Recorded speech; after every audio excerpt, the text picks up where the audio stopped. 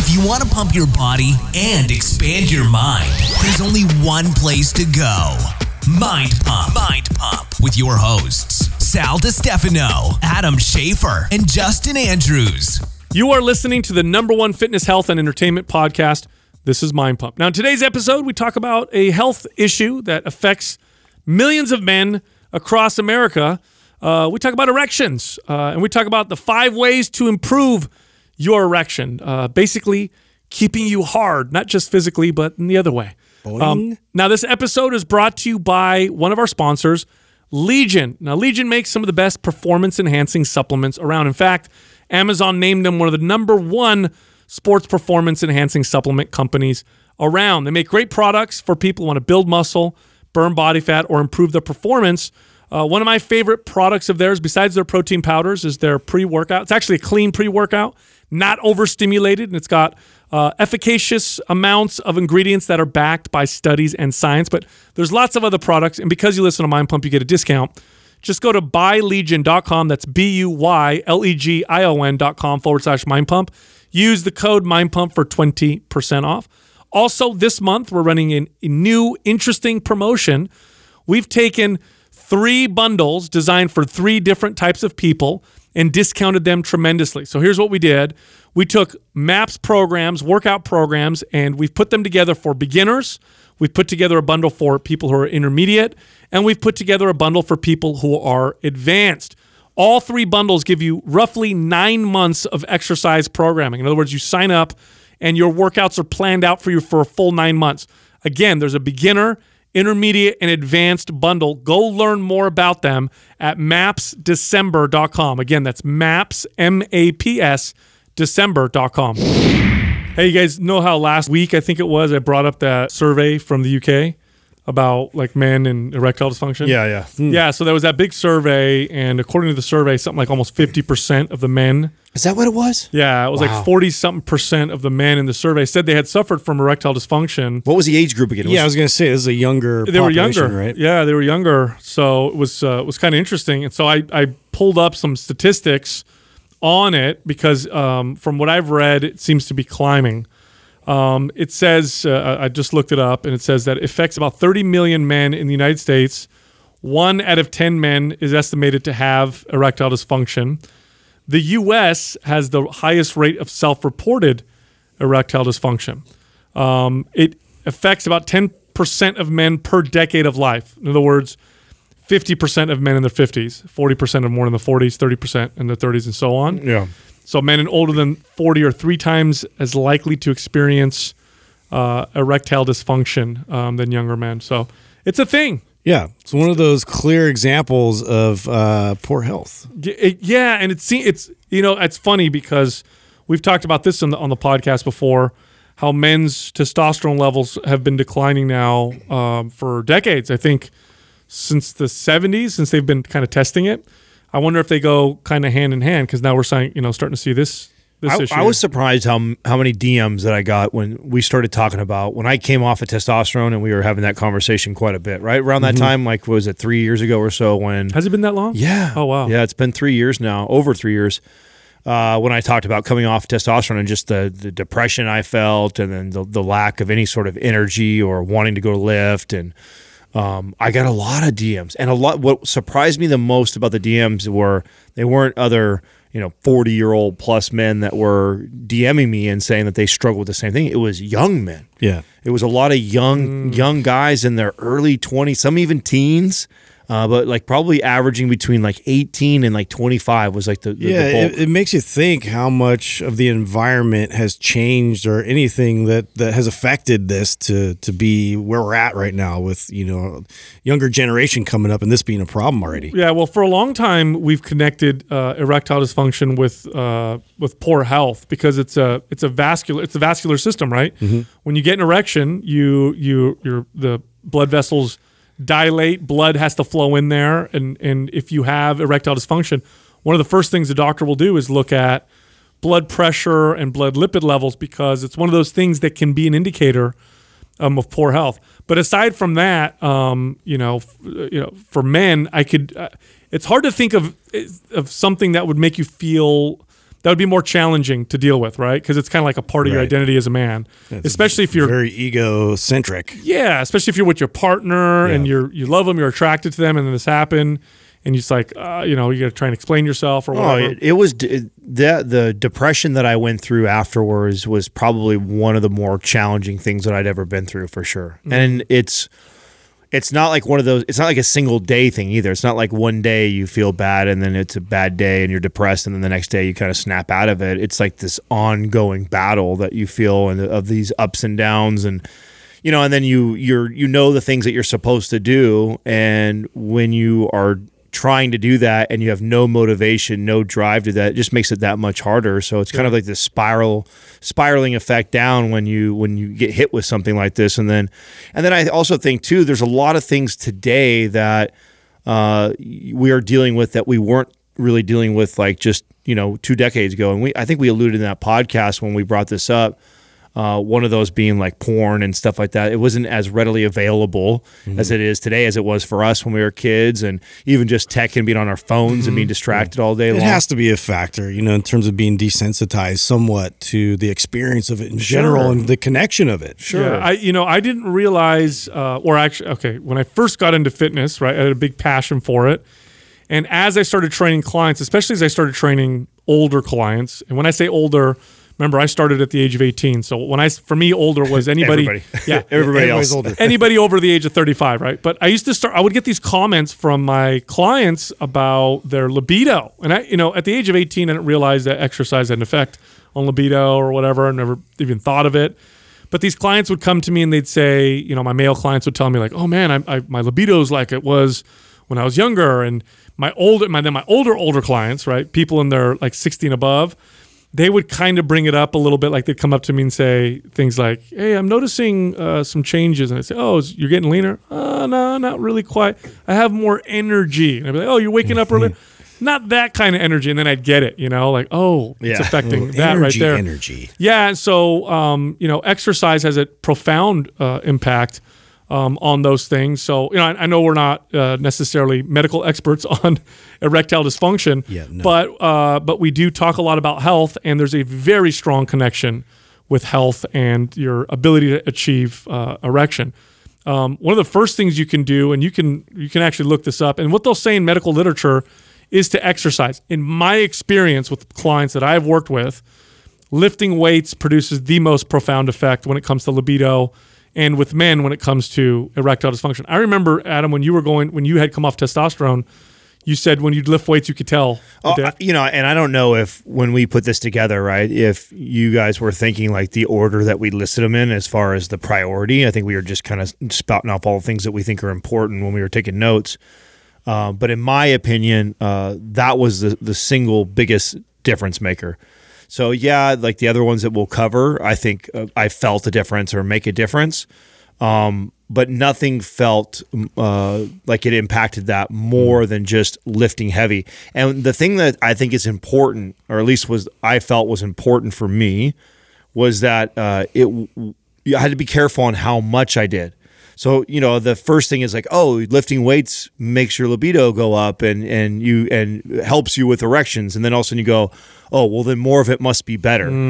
And I found that there was like a very specific dose to me that made that impact. And any more than that didn't necessarily make a difference. And that was literally just 2 to 3 times a week, a full body type of strength routine.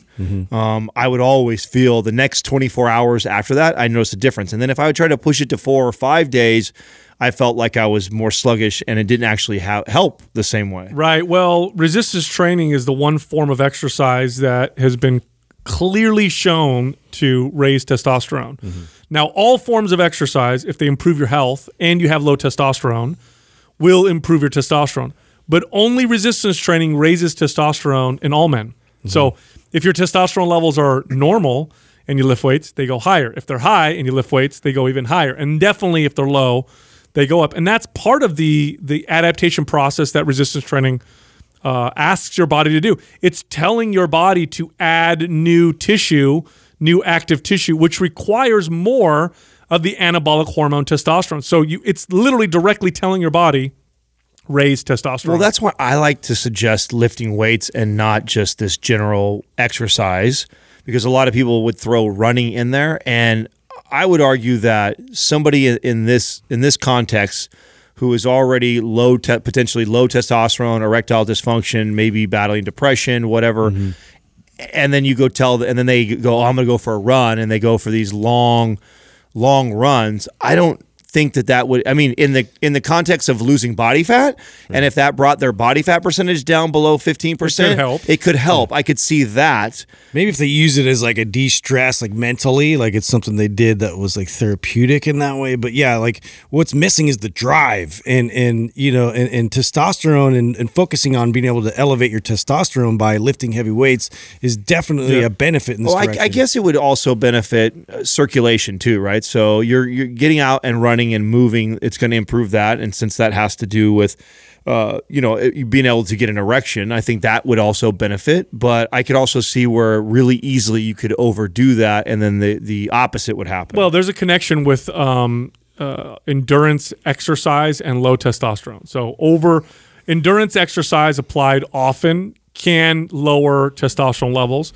Strength training done properly does the opposite. And like I said, it reliably raises testosterone. But you can overdo it too. Like Adam said, you need to do the right amount. And in my experience, if you're getting stronger, that's one of the best signs that'll tell you that you're moving in the right direction. Now, you did talk about blood flow. Okay, you did talk about improving cardiovascular or vascular, I should say, health. In the past, we thought it was cardio that did that better than anything else. Studies now show that resistance training does it just as well. Oh, is that true? That's right. I didn't know that. Just as well, if not better. Now, here's the other part of it, and I'm going to go a little sidetrack here. The pelvic floor muscles in men are also very important to achieving an erection. Some of the best pelvic floor exercises a man can do are resistance training exercises, squats and lunges and hip thrusts and deadlifts. Strengthen the muscles that support the pelvic floor. Weak pelvic floor muscles in men also cause problems, just like they do is in women. Is that connected to ED? It is. Oh, I didn't know that. It is also connected. Oh, that's to interesting. In men. So resistance training, the best form of exercise for this particular reason. Then there's a psychological piece. Okay, let's all be clear here. Obviously, an erection is a very masculine thing. Improving your masculine feeling or your masculinity, or at least the way you look to be more masculine, might psychologically also help you. Building muscle just does that, right? If a man builds muscle, he automatically starts to feel more confident, a little bit more masculine.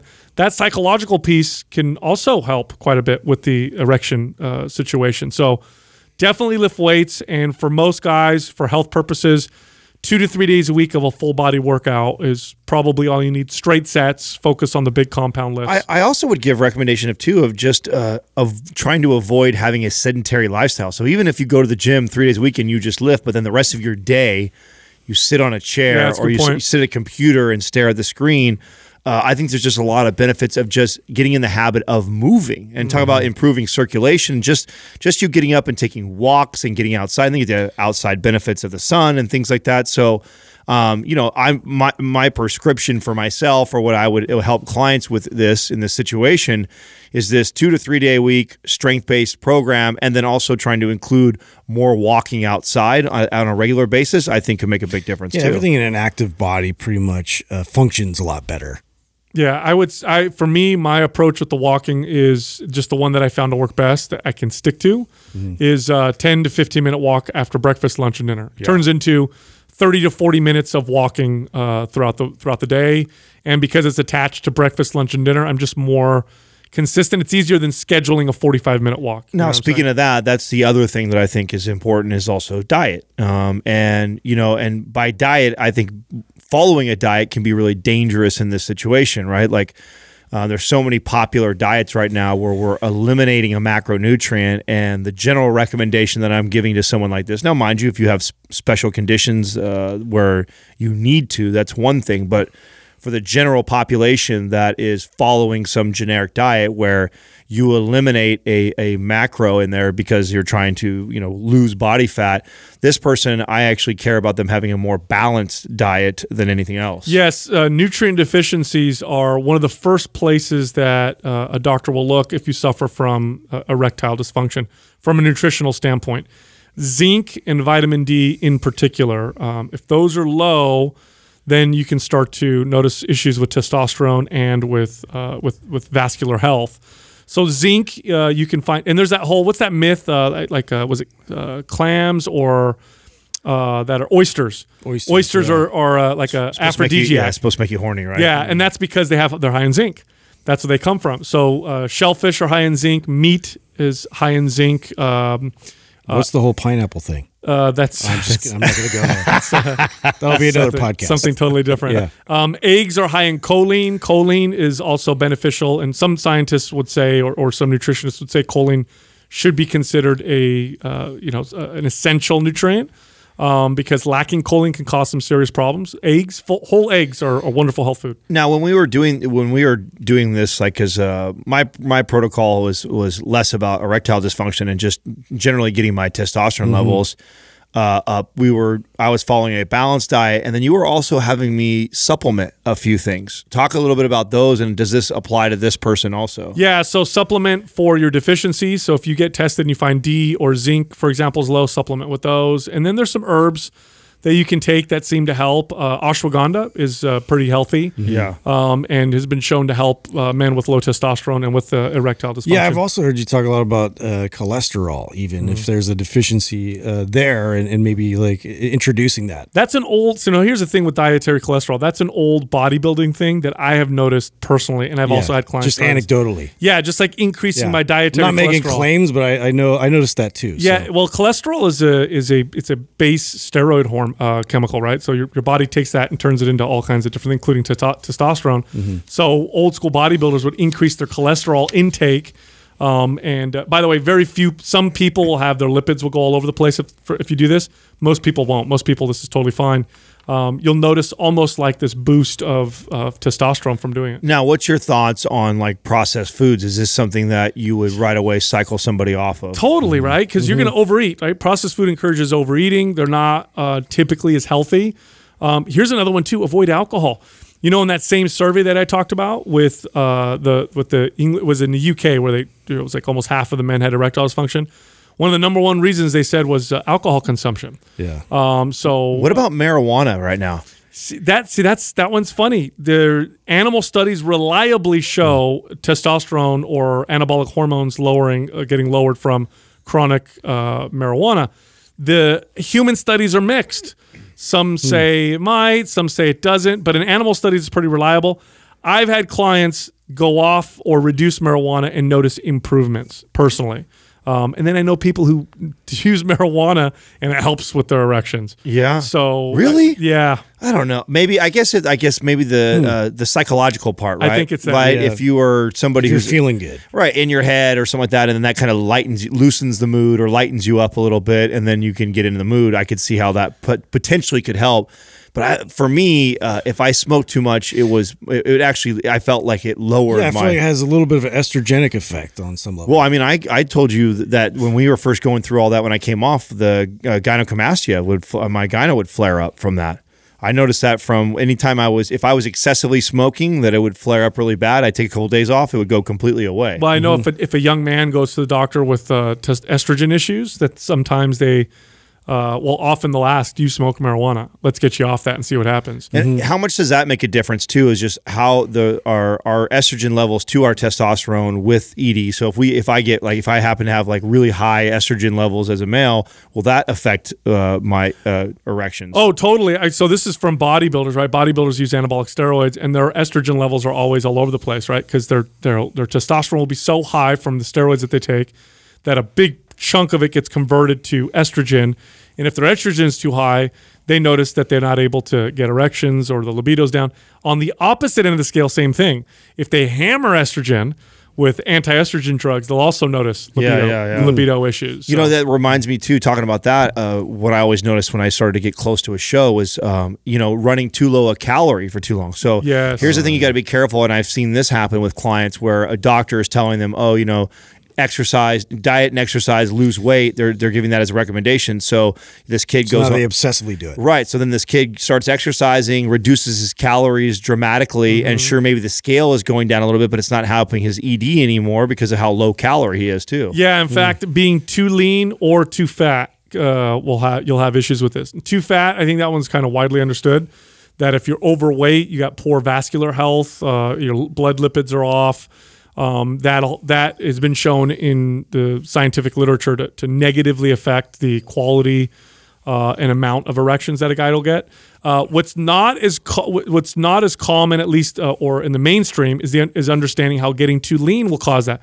But you talk to anybody who gets super shredded for a bodybuilding competition or physique, or anybody who gets super lean for a photo shoot, any guy, and ask them about their libido, and they'll tell you it's in the tank. Yeah. Getting too lean can cause problems as well. And I know in my experience, once I got below 9% body fat, I started to personally start to notice some effects. Some guys might need to get a little leaner. Other guys, not so lean, and they'll still notice. And what's the prevailing theory on that? Well, getting too lean, anything that tells... Because you would think, someone who's shredded, all right, because it seems a little counter, right? Like, why would this dude who is lifting weights like crazy, even on testosterone, all of a sudden they have problems getting an erection? Well, think about it this way, right? If your body feels like it's not a good idea to procreate, then it's going to lower your ability to have. So it's a similar thing as for females, right? How Except women are way more sensitive. They lose their period if they get too lean. Yeah, and they're way more sensitive. Like, because a guy can get really lean compared to a woman and not have negative issues. Women have to maintain much higher body fat than men do.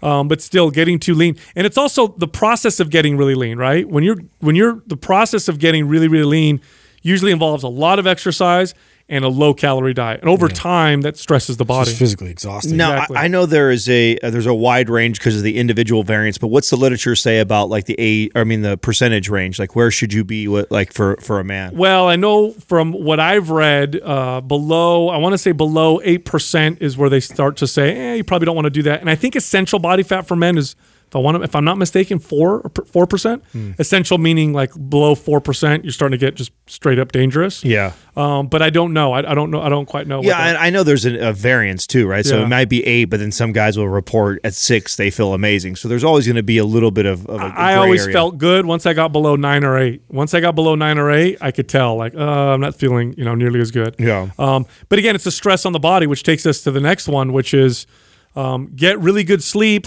and manage your stress. Poor sleep just makes you feel shitty across the board. And I don't think a lot of people don't realize this. You don't have to have like terrible sleep. You just have to have kind of not good sleep for long periods of time. Then you start to notice a big difference. I know for me, once I was a 6 or 7 hour a night guy, no problem, every single night, and I was able to function, and I thought I was okay. I didn't notice a difference until I went and prioritized sleep. Once I prioritized 8 hours a night, then I realized how I felt before. I didn't realize it because the contrast wasn't there. Well, I don't know if this is like completely, I'm sure it's related on some level, but like, the whole morning wood thing, like if you're getting a lot of shitty sleep in a row, like that tends to be something I would notice is like versus really good sleep and you're waking up and noticing that, that it's there. Yeah, a sleep routine makes a big difference. I think a lot of people these days have issues with sleep because they just take for granted that they can go hit the pillow and then go to sleep. They don't treat it. They don't give themselves time to wind down.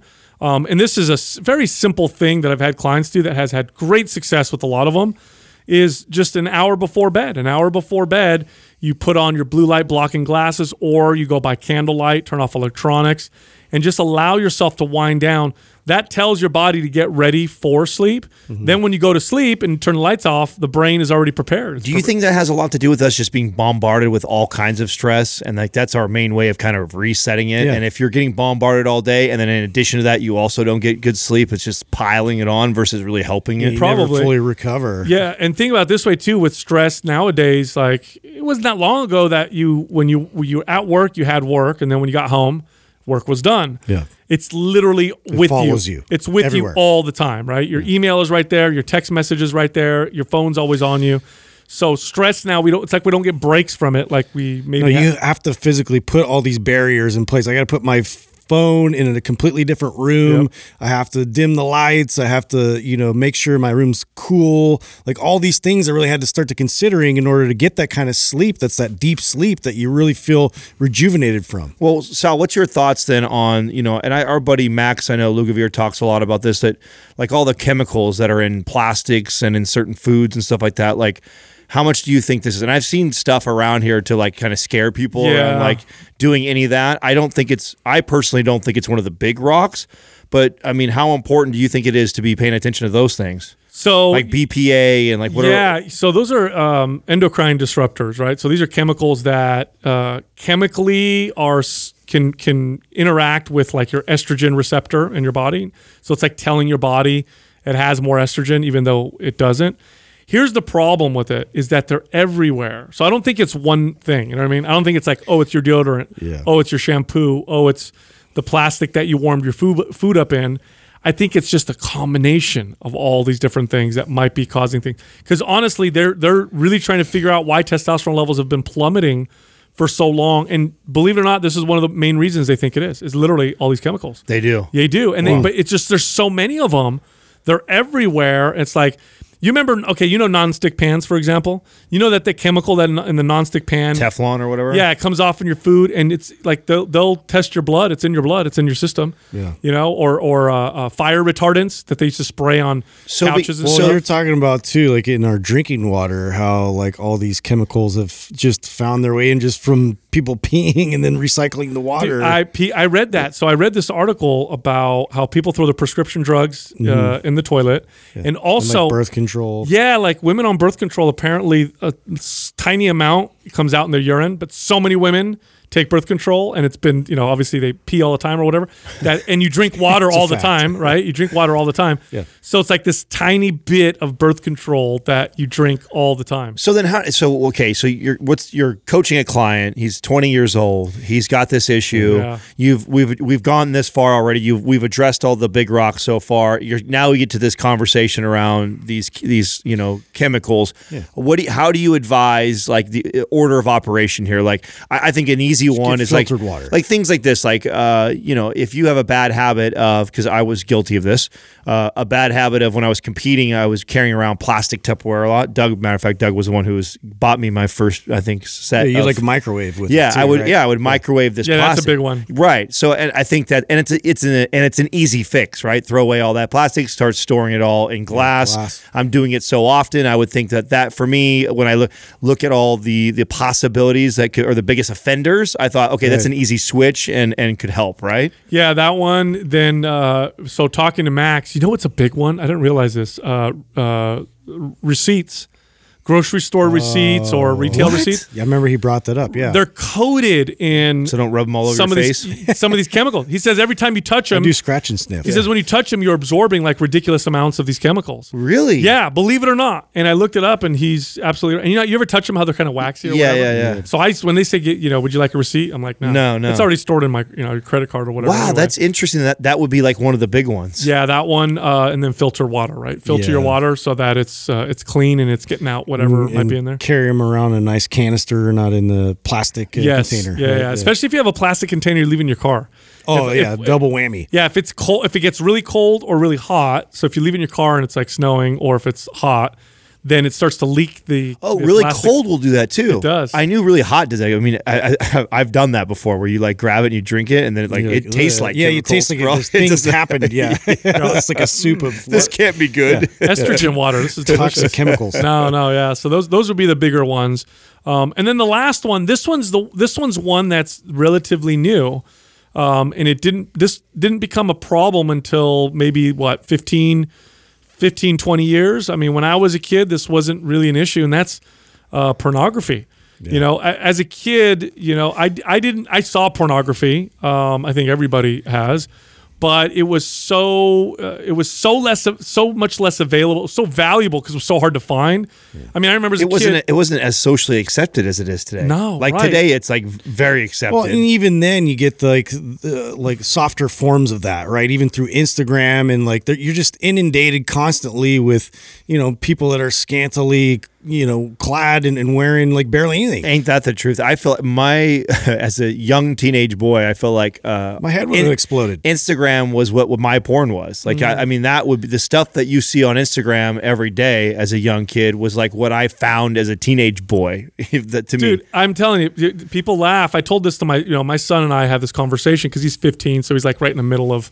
He's at the peak of like, I want to, see that kind of stuff. And so I have these conversations. And I say, look, man, when I was a kid, it was so unavailable that it was not uncommon you would grab a magazine that would be like a JCPenney, bra section, because it just wasn't available. This is 100% true. Or, God forbid your dad had a National Geographic. You're like, oh, there might be an actual naked boob in there. Whoa. It was super, super rare. You couldn't find it. And so we didn't get desensitized like you can now with pornography, where it's available online, so you can hide and get any.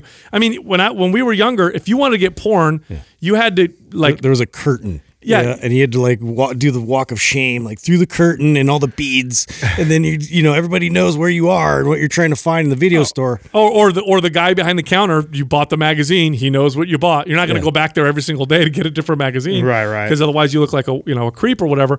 So it's so available now, and it's everywhere to the point where it starts to. So this has never happened in human history, right? We are desensitizing ourselves to visual, stimuli. Yeah. No different than food. Yeah, it's like junk food. It's everywhere. It's like we've mastered the. I don't think we're going to have a famine anytime soon. Because of the way that we've been able to engineer food and provide. Oh, they meant like a porn famine. That's right. Yeah, we're going to have a porn famine. It's like, nah, you're right. That's not going to happen. Well, you know that it's funny because there's actually groups online, like Reddit will have these forums and stuff where. They're called NoFap, NoFap groups. And these are young men that are going on there and saying, I'm not watching pornography anymore because I wasn't able to get, like I was having erectile issues with my girlfriend, or I was more into porn than I was into real people. So it's a real thing now that really we didn't have to, I didn't have to watch my use of it back in the day because it was automatically limited. Yeah, abstaining is just a healthy practice in a lot of directions. I think it just provides that time that you need to analyze from the outside your behaviors. And I think this is definitely a part of that. Now, what are your thoughts on actually just television? Because I feel sometimes we've all done this before where you've probably binged 4 or 5 episodes of something. You got really into it. You didn't have anything going on that day, and you binge watch 5 episodes. I mean, can you guys relate to what you feel like after you do that? Yeah, garbage. Yeah, I feel terrible. And I think it's very obvious to me how I feel because I don't do that very often. It's once in a while that happens, and it's always like, oh my God, I never took a drink. Oh, I got to get out. Get out of the house, or let's go to the gym. Like I feel like I have to do that afterwards because I feel so lethargic.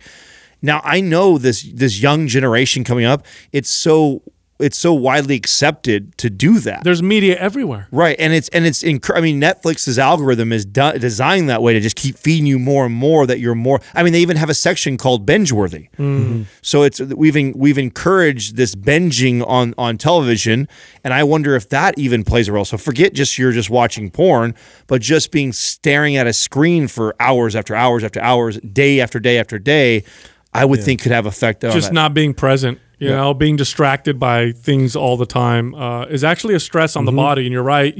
You can feel it inherently. Like if you're listening right now and you've sat down and watched shows all day long and then it's over, you feel it. You feel physically like it was a stress on you. You were stimulated visually. You're watching something, but you're not moving. You're not being present. It just doesn't feel good. So I would think so. And the opposite is true, right? So I always feel better about sitting down and watching television if I've ate well and exercised that day. A lot of times, like on the weekend, if there's something that Katrina and I know that there's a movie we want to watch, or we know we're going to do that day or night at some point, will always go to the gym first because I always feel better about lying around doing nothing after I've gotten activity in. And so I don't know if that's like there's literally something going on chemically inside of me or just subconsciously I feel better about exercising. But actually, it's one of my favorite times to watch something would be after a hard worworkout. Yeah. Yeah, it's like just chill and let's hang out. It's like you earned it. Absolutely. No, that's a very, very good point. So there you go. There's your 5 ways that we've observed, both not just with ourselves, but with clients. And most of them, if not all of them, are tied to health. Good health does lead to better libido and a good, healthy sex life. Look, Mind Pump is recorded on video as well as audio. Come find us on YouTube, Mind Pump Podcast. You can also find all of us on Instagram. You can find Doug at Mind Pump Doug, Justin at Mind Pump Justin, me at Mind Pump Sal, and Adam at Mind Pump Adam. Thank you for listening to Mind Pump. If your goal is to build and shape your body, dramatically improve your health and energy, and maximize your overall performance, check out our discounted RGB Super Bundle at mindpumpmedia.com. The RGB Super Bundle includes MAPS Anabolic, MAPS Performance, and MAPS Aesthetic. 9 months of phased expert exercise programming designed by Sal, Adam, and Justin to systematically transform the way your body looks, feels, and performs. With detailed workout blueprints and over 200 videos, the RGB Super Bundle is like having Sal, Adam, and Justin as your own personal trainers, but at a fraction of the price. The RGB Super Bundle has a full 30-day money-back guarantee, and you can get it now plus other valuable free resources at mindpumpmedia.com. If you enjoy this show, please share the love by leaving us a 5-star rating and review on iTunes and by introducing Mind Pump to your friends and family. We thank you for your support, and until next time, this is Mind Pump.